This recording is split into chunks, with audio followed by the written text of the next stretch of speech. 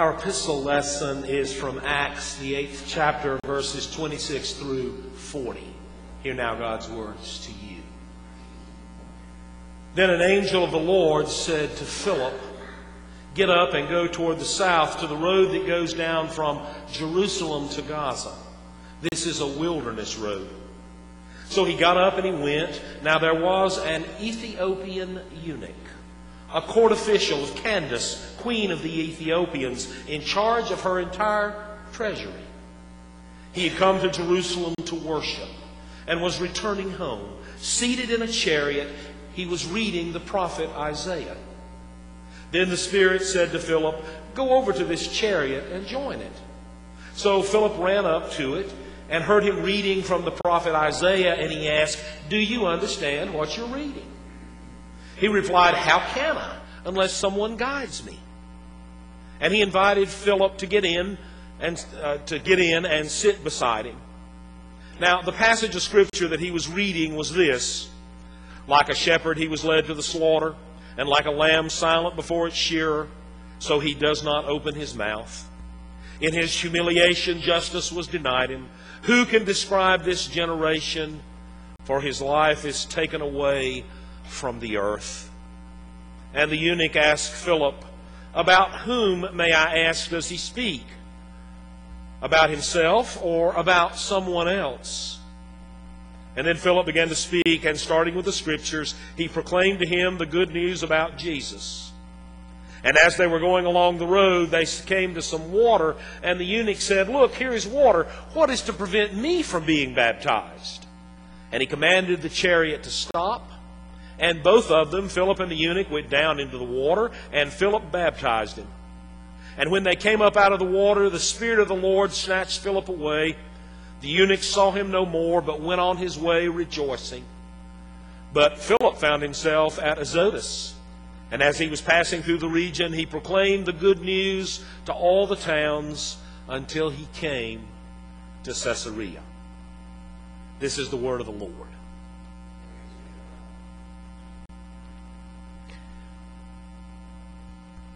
When you've been in pastoral ministry as long as I have, there's a tendency to get a little jaded, to become slightly skeptical, to get a little cynical. I wish it weren't so, but it is, so you have to sort of say it, don't you? Take, for example, this new 6-week Bible study we're undertaking, this Unbinding Your Heart.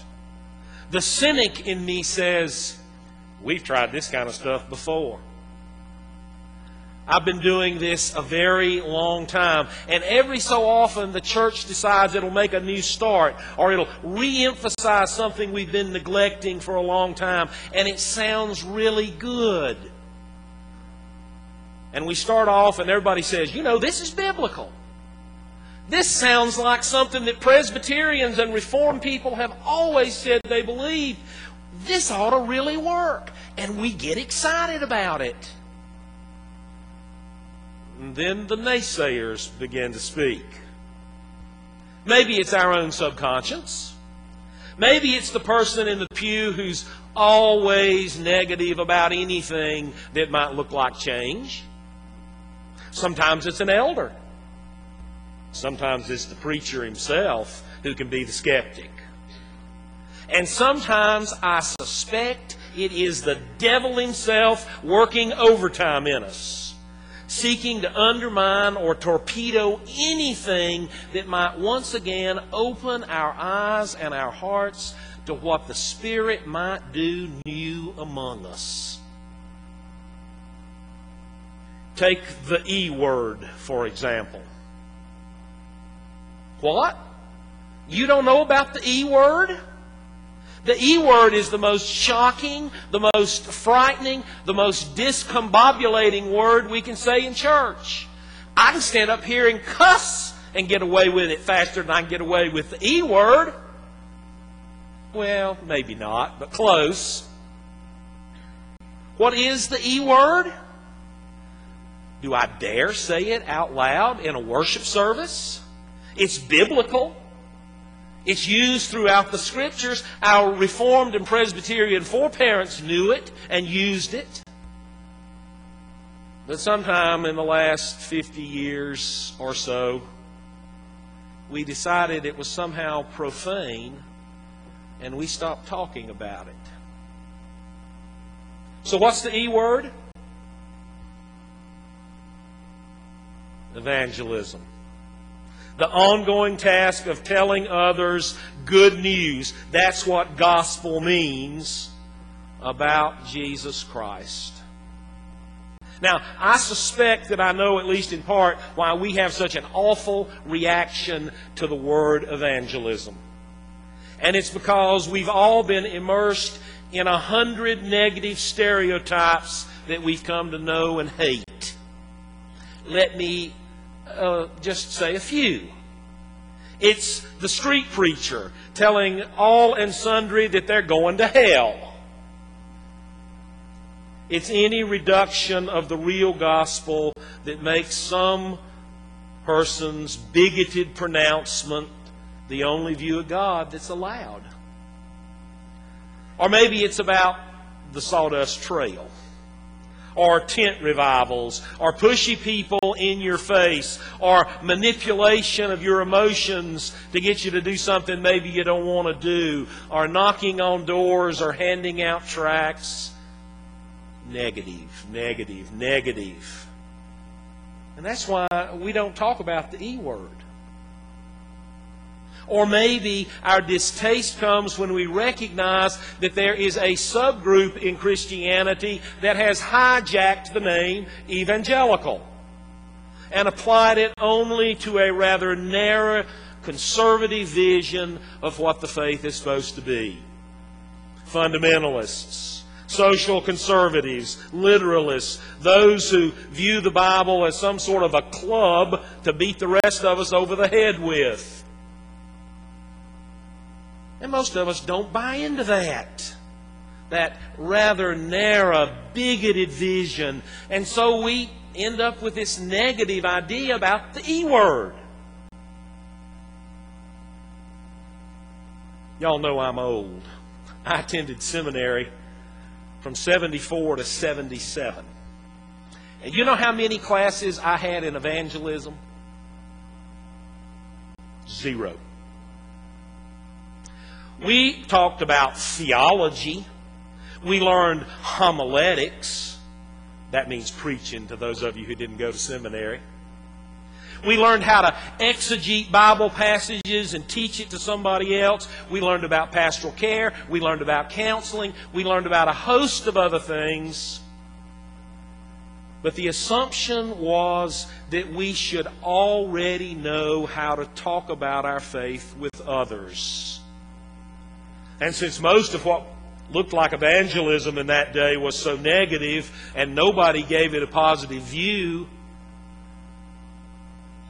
we didn't study. We were expected to make it up as we went along. How do you think that's turned out in the last 35 years? The overall membership in the Presbyterian Church in the United States of America has more than halved in 35 years. We've done fewer baptisms, especially adult baptisms, year after year. We're growing older if you look at our demographics and our membership roll. And almost none of it, hear this, almost none of it has to do with any stand we have taken or not taken on a societal issue. No. The real issue is we've forgotten how to talk with other people about what we say is the most important thing in our life. Our faith. We've forgotten how to strengthen our own faith to the point where it's real enough that we might actually want to share it with somebody. In today's lesson from Acts, we have this story of the early church that demonstrates what can happen when a faith is so real and so rich that someone feels compelled to go where God sends them and do what God asks of them and tell that incredible good news of Jesus. It's a story about a faith that is so dynamic that it recasts all of societal norms in a new light. And that means it's an evangelism story that reminds us that there is always a cost and sometimes even a pain in carrying out the Great Commission that's been given to us. The story begins with a disciple named Philip. He is told to arise and go to, of all places, the road in the middle of the desert, and of all times, noon. People don't travel in the desert in the hottest part of the day if they can help it. He's not told why. And just to call your attention to it, going into the desert is not his idea. He's called. He's told to go there. And here in the desert, Philip meets this strange traveler, an Ethiopian, a member of the court of the queen of the Ethiopians, a man presumably of a different race, of uncertain gender or sexual orientation, or exotic nationality. He somehow got his hands on a scroll of Isaiah, which happens to be Jesus' favorite prophet, although he doesn't know it. And he's reading it, and he's reading about the lamb that is led to his death. How do I delicately explain in the middle of a church service what a eunuch is? You know how we're encouraged to take our dogs and cats to the vet to make sure they don't reproduce? We call it spaying or neutering. Is that delicate enough? Notice we do it to the animals we own. You get that? We own. There's a very good chance that this fellow in service to Candace, the queen, didn't choose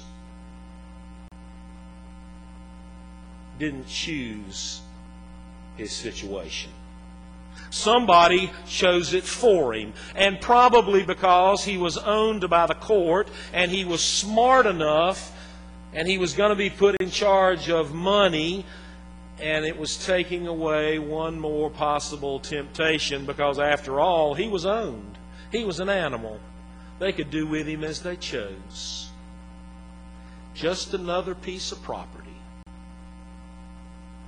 And if that's not bad enough, even though he doesn't choose this, it also keeps him from becoming fully a part of the people of God.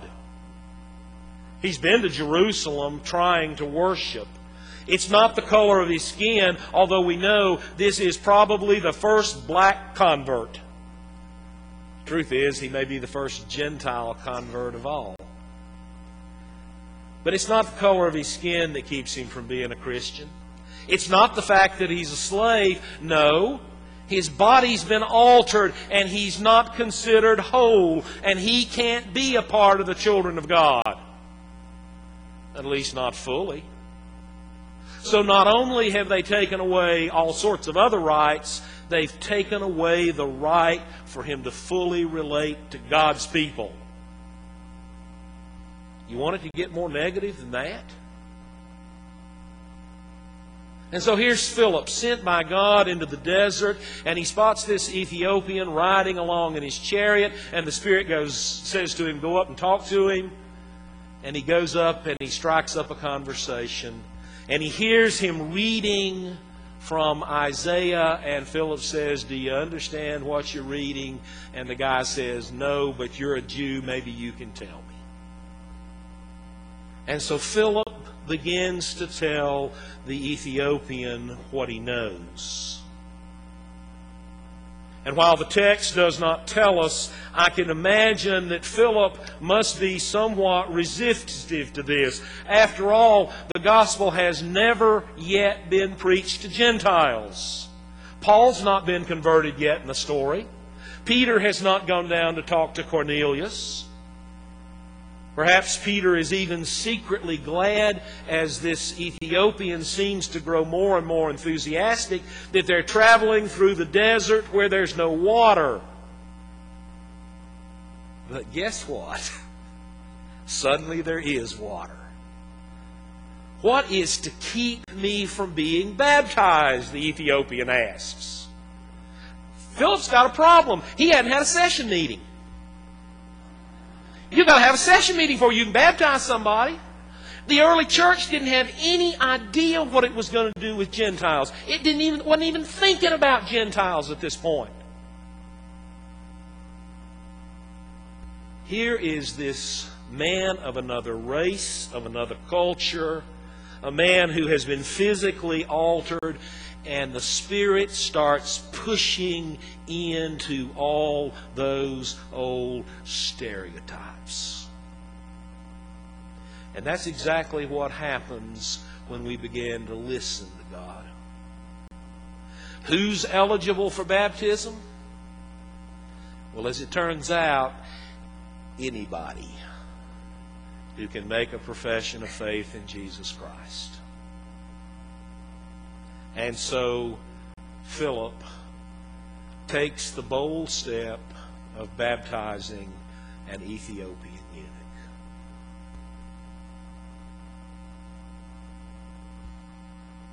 I think it's only natural sometimes for us who've been in the church for most of our lives to begin to think about Jesus as sort of our special friend rather than our Lord and our Savior. And so we think about just getting down and us and Jesus and the people we know and Jesus, and we'll be best friends, and we won't talk much about this, and we won't let God's Spirit be unleashed around us. And then suddenly one person does listen, and we have to start calling this Ethiopian brother, because he is.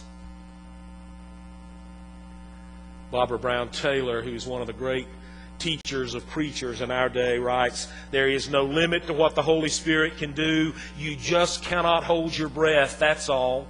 You have to keep breathing and paying attention, keep responding to whatever crazy idea God comes up with next. Some people call it intuition, others call it inspiration, but forever the church has called it the Holy Spirit." Evangelism begins not with our inclusiveness, but in the heart of God. In God's grand resolve to have all people, all nations gathered, not by race or gender or clan, but by the call of God. Hospitality doesn't begin with us. It begins with God. Sometimes we like to act as if evangelism is supposed to be our work. Now, some of you are going to recoil at this idea, but it's a great quote, and I'm going to use it. Don't get mad at me, get mad at Martin Luther. Luther said when he was asked about leading the Protestant Reformation, he says, "I didn't lead the Protestant Reformation. I sat in a tavern drinking good beer and minding my own business. And the Holy Spirit did the rest." We need to remember that the church is not ours. And it's not a product of what we do. It's not based upon our breathless activity. Sometimes people in the church say, "Well, you know, I'd be more evangelistic. I'd tell more people, but I'm just so shy." Well, I know it's hard to talk about faith. It's hard for all of us. It's never easy. But sometimes I wonder if we're reluctant not to tell the story of Jesus, not because we're so shy, but because we're afraid it might work. And if it works, There will be all sorts of people we never thought of before filling these pews and being in this space and taking part. The wrong kind of person might say, you know, I want to follow Jesus and be baptized. Sort of like an Ethiopian eunuch. Is there a limit to God's hospitality? According to the Bible, there's not. And so we read this story from Acts, and we read about a conversion. That's the language that the Bible will sometimes use. And we think about the Ethiopian. And yes, he was. But I want to argue there's another conversion here. It's sort of a sub-conversion. And it's Philip. Philip gets taken from where he was to a brand new place, and he will never be the same again. He will never treat other people the same again. He will keep opening up the gospel to anybody he can talk to. Today's Transfiguration Sunday. It's the Sunday before we start into the season of Lent. Jesus on the mountaintop, this otherworldly vision that we really don't know quite what to make of. But I would remind you of what the voice from the clouds say to the disciples and therefore to us. This is my Son, the beloved. Listen to him. Well, are we listening? Attempting to share the good news of Jesus is not just another program the church has come up with. It's a calling. It's a calling of the Holy Spirit. The Spirit that says He will keep the church new and interesting and keeps inviting people we never thought about to be sisters and brothers. To offer hospitality to a stranger is welcoming something new and unfamiliar and unknown into our world. And it will make all the difference. We're engaging in a bold new adventure. And I'm smart enough to know that skepticism runs high for some folk. Some don't think we need to bother with these things.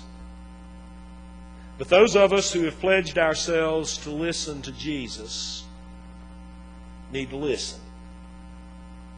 Because Jesus is saying it's time to start sharing what you believe. Now, don't worry. There are not going to be any tracts to pass out. You're not going to have to knock on any stranger's door. There's not going to be any shouts of hell and damnation. That isn't what we do. No, but there might just be a new willingness to tell your story. To tell what you believe to somebody who's not yet heard or who's not yet fully discovered.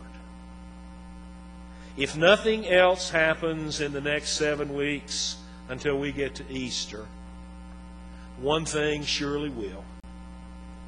And it is that those of us who decide we're going to listen to Jesus and engage in all of this are going to find ourselves in a new position. We may be converted ourselves in a way we never thought about. God's going to do a new thing. And we're going to be surprised. Because none of us know where God's going to take us next. In the name of the Father, and the Son, and the Holy Spirit.